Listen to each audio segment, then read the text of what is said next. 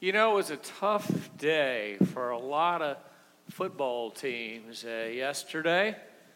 Have I got any Auburn fans in the room? What are you laughing about? Any Tennessee fans? I heard they won. Any, who else played yesterday? Alabama. Well, I'm from Missouri, Mike Bailey, and I did hear Alabama beat them yesterday. So the way Missouri is going, I'm going to be wearing a Kentucky hat, and a South Carolina hat, and a Georgia hat, and a lot of other hats, okay? But anyway, congratulations, Mike. All right, thank you. There you go. Appreciate that. It matches your coat, doesn't it? I like that. Let's pray together. Father, thank you for loving us and watching over us. And thank you that we can laugh and share. And thank you that we can talk about your word. I pray that you'd speak to us through your word. Help us to hear what you have to say. Glorify Jesus as we look at a difficult subject, but an important one. We pray in Jesus' name. Amen. If you have your Bible, I invite you to turn to Luke chapter 16. While you're turning there, let me ask you a question. How many of you have ever been told to go somewhere that you really didn't want to go? All right? You ever had to go somewhere where you really didn't want to go? Maybe it was the dreaded family get-together at the holidays. You're going to spend 3 days with his family or her family. They live way out in the sticks, and the babies are crying because they got to go out there, okay? There's no internet service. There's no cell phone service. There's no nothing out there except a crazy uncle who will not leave you alone. Or it's midnight, and you promised your second grader that you would bring cupcakes to the Valentine party, but you forgot, and it's the next day, and you can't go early, so you got to go to Walmart at midnight. How many of you have been to Walmart at midnight? It's crazy out there, right? Or maybe you just got out of the dentist office, and the dentist said, you're going to have a root canal. How many of you really enjoy root canals? And you love your dentist, but he's not the most painless dentist in the world, and you got to go, and it's tomorrow, and you don't want to be there. You ever had somewhere that you had to go, and you just didn't want to go? This morning, I'm going to talk to you about a place that's worse than any of those other places. It's worse than going to the family get-together out in the woods with the crazy uncle. It's worse than going to Walmart in E-Town at midnight. It's worse than getting a root canal. It's worse than all those things put together. We're going to talk about a place that we don't even talk about in polite company in our society today. We're going to talk about a place where a lot of people, they just don't believe in it because they think surely there could not be a place like that exists. Today I'm going to talk about a difficult subject. We don't like to think about the possibility that you have friends, that you have neighbors, that you may have a son or a daughter or a mother or a father or a brother or sister who is going to be there if they do not turn from their sin and give their life to Jesus Christ as Savior and Lord. We're going to talk about a horrible place. I hate to say it. We're going to talk about hell. Jude 13 calls hell blackest darkness. Paul calls it everlasting destruction. John describes hell as a lake of fire. In Matthew 8:12, Jesus described hell as a place of weeping and gnashing of teeth.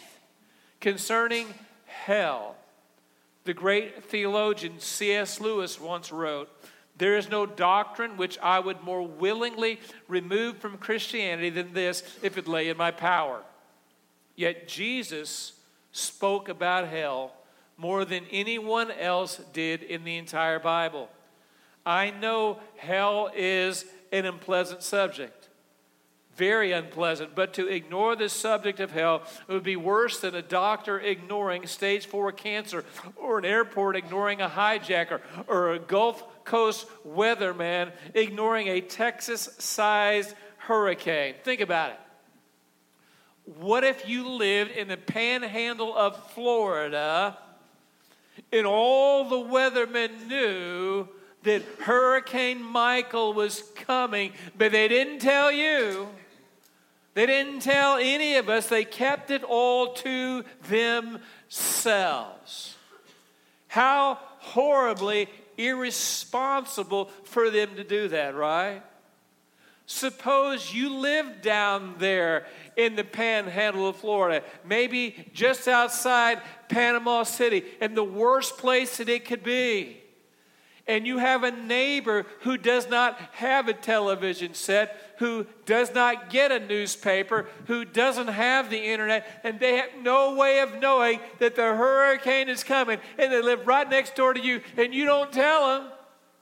That would be horribly irresponsible on your part, right? If you had a neighbor who was in that situation, you would go to them, you would talk to them. You would probably plead with them. You might try to grab a hold of them and drag them to get them out of that dangerous position. Would you not? Now, I'm not suggesting that you go to your neighbors this afternoon and that you ring their doorbell and that you grab them by the shirt collar and say, "Come on now, you give your life to Jesus, okay? You're going to hell." I'm not suggesting that, okay? But what I am saying is that we have neighbors. We have probably friends. We likely have relatives and loved ones who do not know Christ yet. Is the Savior who died for them on the cross and the Lord who rose from the dead, and we have never shared with them anything about what it means to know Jesus Christ, never so much as even invited them to come to church to hear the gospel. I'm encouraging us. I'm challenging us to share Jesus with the world around us. That's why we're doing this trunk or treat thing. It's not simply so we can see how many people we can pack into our parking lot. It's not simply so we can be really nice people and everybody thinks, "Hey, those people are sweet at Northside." It's in order to build a relationship with people who need to know that God loves them and that we love them. And hopefully out of that, we can follow up and share with those who may not know Christ and may not go to a church where they can hear the gospel of Jesus Christ. And we're trying to connect with people who need Jesus. That's why we have these bracelets on our wrists, many of us, and I encourage you to get one. I'm on my fifth one. I keep leaving them at home. Okay, anybody with me? And we pray for our kids. It's not simply so they can have a great life and get into the best schools and be Miss Congeniality or Mr. Popularity. It's so that they might know Christ and grow in Christ and flourish in Christ and share Christ with the world around them. Does that make sense to you? That's why next month in November, right before Thanksgiving, we're going to have a service. It's marked there in your bulletin. I think it's November 18th. You can check it out in your bulletin. Where we're going to actually, on that day, move our service off-site to the Pritchard Community Center. How many know where that is? All right, a lot of you do. We're going to meet over there for worship, and we're going to have lunch. And lunch is going to be free. Free for all of you. But the goal in that is not so we can just get together and have a good, nice, free lunch. It's to invite people, your friends, your neighbors, your loved ones who do not have a church home and or do not know Jesus Christ as Savior and Lord. Because somehow, some way, we got to get the word out to people around us. That's why I'm challenging all of us in 2019 to be trained in evangelism. And we're going to use a very simple method called the 3 circles. And it talks in a very clear and concise way about how a person can know that they know Christ as their Savior who died for them on the cross and their Lord who rose from the dead, and how they can know they're going to go to heaven one day when they die. It's going to be so simple that all of you can do it, okay? Even the children can do it. The youth can do it. The adults can do it.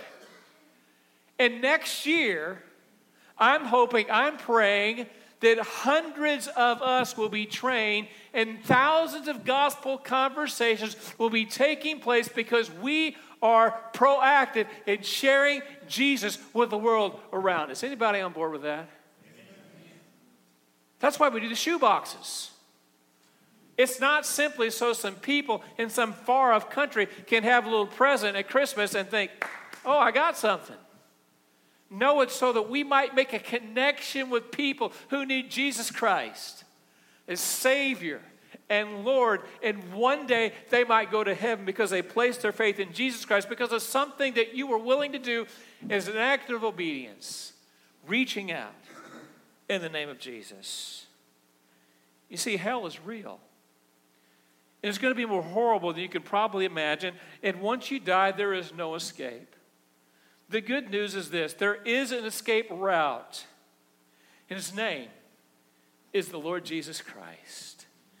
And if you've never received Jesus Christ as the one who came to this earth, lived a perfect, sinless life, died on the cross for your sin, rose from the dead, and one day is coming back again. If you've never placed your faith in Jesus Christ as your Savior and your Lord, your boss in charge of your life, then today is your day. Give your life to Jesus Christ.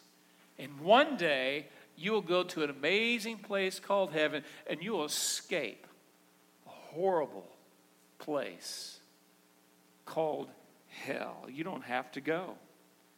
Hell was not prepared for you. Jesus tells us in Matthew 25:41, hell was prepared for the devil and his angels. It'd be better to be the poorest person in Hardin County. Looking around the room, most of you don't look too poor. Turn to your neighbor and say, hey, you're looking good today. All right? But it'd be better to be the poorest person in Hardin County and be covered with sores and have a constant migraine headache and be a double amputee and one day go to be with Jesus and live forever in heaven than it would be to be the richest person in America and have thousands of people who move at your beck and call, and they call you Mr. or Mrs. Wonderful. It'd be better to be the poor, sick, filled with pain, double amputee than to be the person who has everything completely together and yet be lost without Jesus Christ and one day go to hell. Jesus reminds us of that in a parable he told here in Luke chapter 16, starting verse 19. There was a rich man who was clothed in purple and fine linen, who feasted sumptuously every day. And at his gate was laid a poor man named Lazarus, covered with sores, who desired to be fed with what fell from the rich man's table. Moreover, even the dogs came and licked his sores. Imagine that. One man was exceedingly rich, the other desperately poor. One was covered in purple and fine linen. The other was covered with sores. One ate the finest of foods. The other longed for scraps from the rich man's table. One was honored by men. The other was the companion of dogs licking his sores. The poor man in this parable would have been despised in the eyes of the religious group of big shots in the New Testament known as the Pharisees. To the Pharisees, the hunger for table scraps and dogs licking his sores would have been proof of divine disfavor, but not in the eyes of God. If anything, wealth can be a hindrance to God's kingdom, not poverty. Remember the rich young ruler? Jesus told him, if you want to follow me, give away everything you have to the poor and then come follow me. And the Bible says the rich man went away filled with sorrow because his possessions were more important to him than following Christ. Listen, money is not evil in and of itself. The Bible does not say that. However, 1 Timothy 6:10 tells us that the love of money is the root of all sorts of evil. It must not be our priority. There is only one priority that's above every other priority, and that is the Lord and Savior, Jesus Christ. You see, Jesus is offering life today. Abundant, full, and eternal life. In John 10:10, Jesus said, the thief has come to steal, to kill, and destroy. But I have come that you might have life and have it to the full, more abundantly. 1 John 5:12 says, he who hath the Son has life, but he who does not have the Son does not have life. Here in Luke chapter 16, we see a wealthy man who totally misses life's priority. And one day, he will have to answer for it. Go to verse 22. The poor man died and was carried by the angels to Abraham's side. The rich man also died and was buried. No doubt there was an amazing funeral for the rich man. According to the Jewish custom, there was probably a large crowd, paid mourners, expensive spices, and a preacher who probably stole the virtues of the rich man. I can almost hear the funeral sermon now. He was amazing. He was so much an influencer in our community. He built 7 buildings in our town for us. Of course, we had to name them all after him, but that's a different story.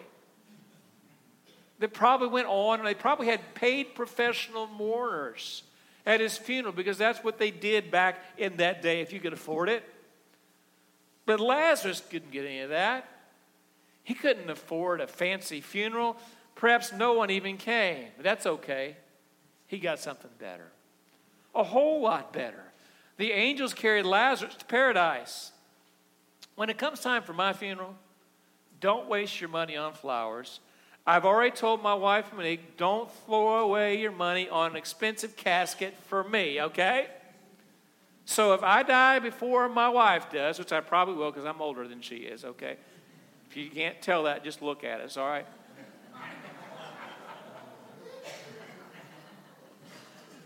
All right? But when I die, if you're still around, and they put this casket up here, you think, boy, that's kind of cheap, isn't it? She must be saving that money for somebody else or something.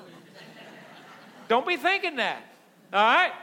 Because I told her, I'm not going to be here anyway.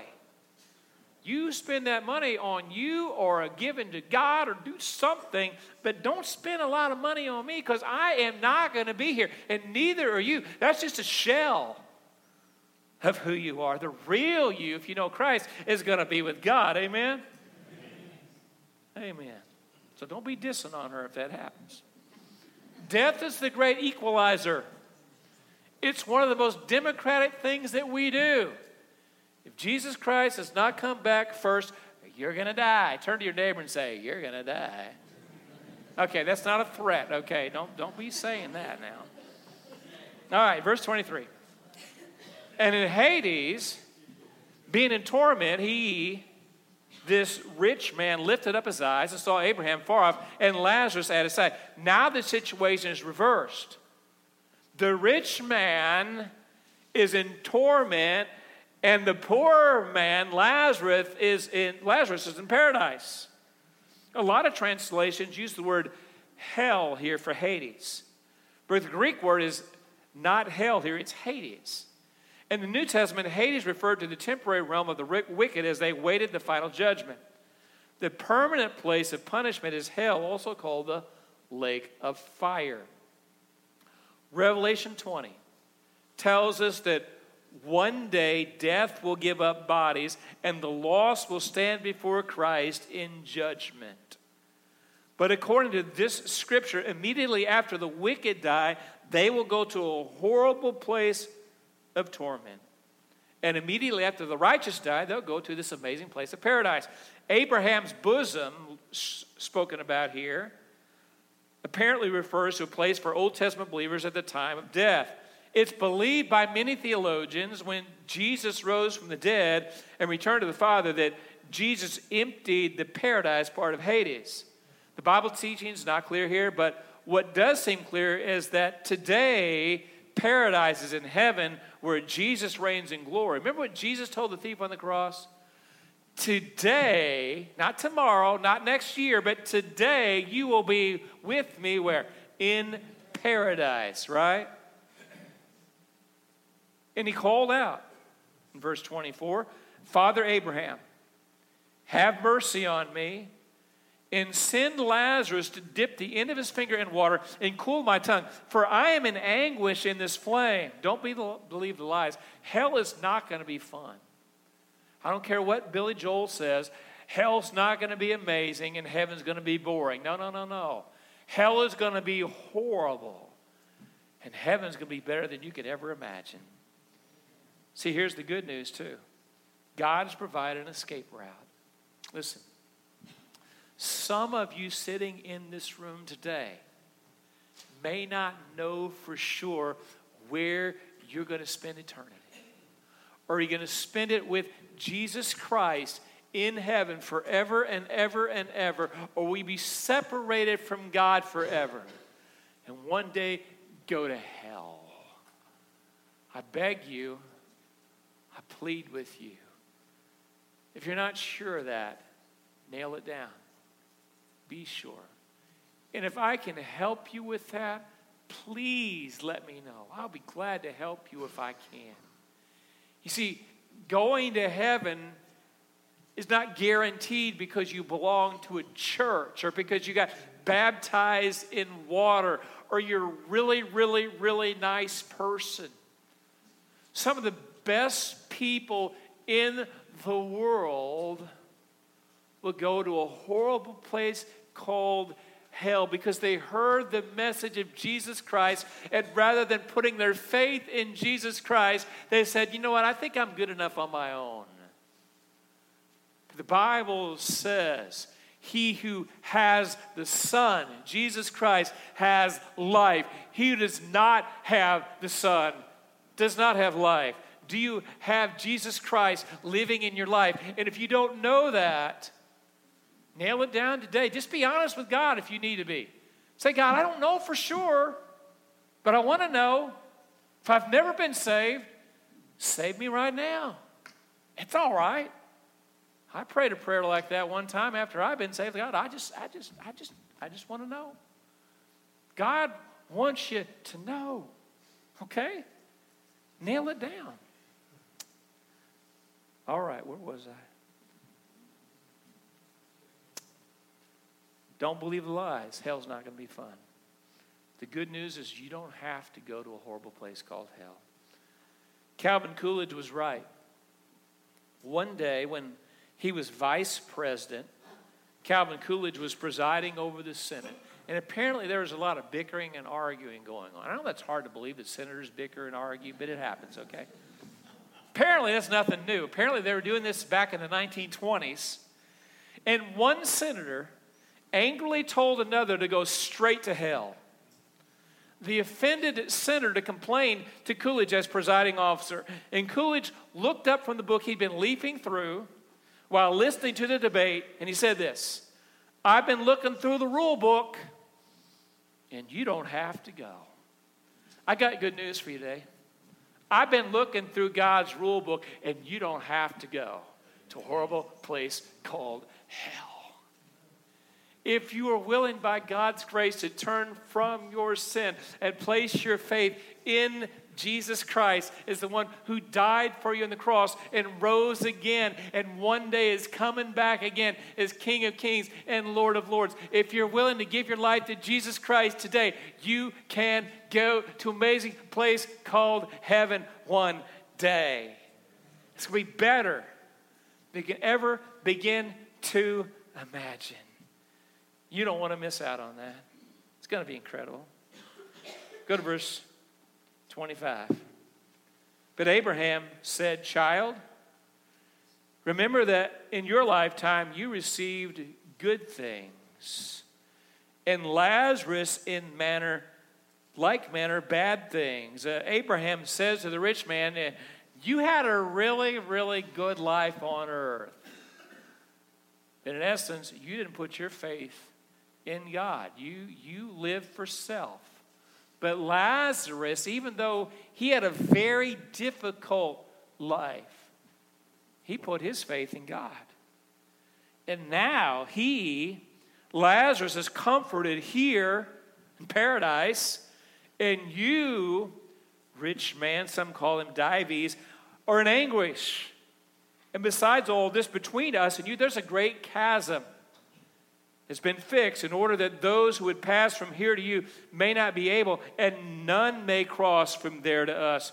Once you die, your destiny is sealed. It's permanently sealed. There's not a second chance. No purgatory, no reincarnation, no do-overs, no parole for good behavior. It's over. Do not pass go. Do not collect $200. Once you go to a place called hell, you can't leave and say, okay, I'm going to go to heaven here in about 10 years after I do some time. It's not what the Bible says. There are a lot of things in life you cannot know. You can't know what's going to happen in the stock market. Don't you wish you did? You can't know what's going to happen with the economy. You can't know, if you're a working person, whether or not you'll still have a job this time next year or not. But there's something infinitely important that you can know. You can know that you know Jesus Christ, who died for you on the cross and rose from the dead, and you're going to be with him forever in heaven. Go to verse 27. And he said, the rich man did, "Then I beg you, Father, to send him to my father's house, for I have 5 brothers, so that he may warn them, lest they also come to this place of torment. If I can't be saved, perhaps my brothers can be. Send somebody to them. Please, Abraham, send Lazarus down there." He's still trying to order Lazarus around. Verse 29. But Abraham said, "They have Moses and the prophets. Let them hear them." And he said, "No, Father Abraham, but if someone goes to them from the dead, they will repent. They'll turn from their sin." He said to him, "If they do not hear Moses and the prophets, neither will they be convinced if someone should rise from the dead." Here's the good news. Someone did rise from the dead, and his name is Jesus Christ. Amen? The Bible says one day every knee will bow and every tongue will confess that Jesus Christ is Lord, to the glory of God the Father. Do you believe that? Then I encourage you, I plead with you, if you've never given your life to Jesus Christ, give your life to Jesus Christ today. It's not about being a Baptist. It's not about being a church member. It's about, do you have a personal relationship with Jesus Christ that's changed your life? Do you know that you know Christ? If you don't know, today's your day. Nail it down. He loves you more than you have the capacity to love. More than your parents, more than your husband, more than your wife, more than your grandparents, more than anybody could love you. Jesus Christ loves you so much he came to this earth to die for you. And if you do know Jesus Christ, we need to be praying for our family members. We need to be praying for our neighbors. We need to be praying for our friends, that Jesus Christ, the Holy Spirit, would come and convict people of their sin and draw them to himself. Because I can't save anybody and neither can you. But God can.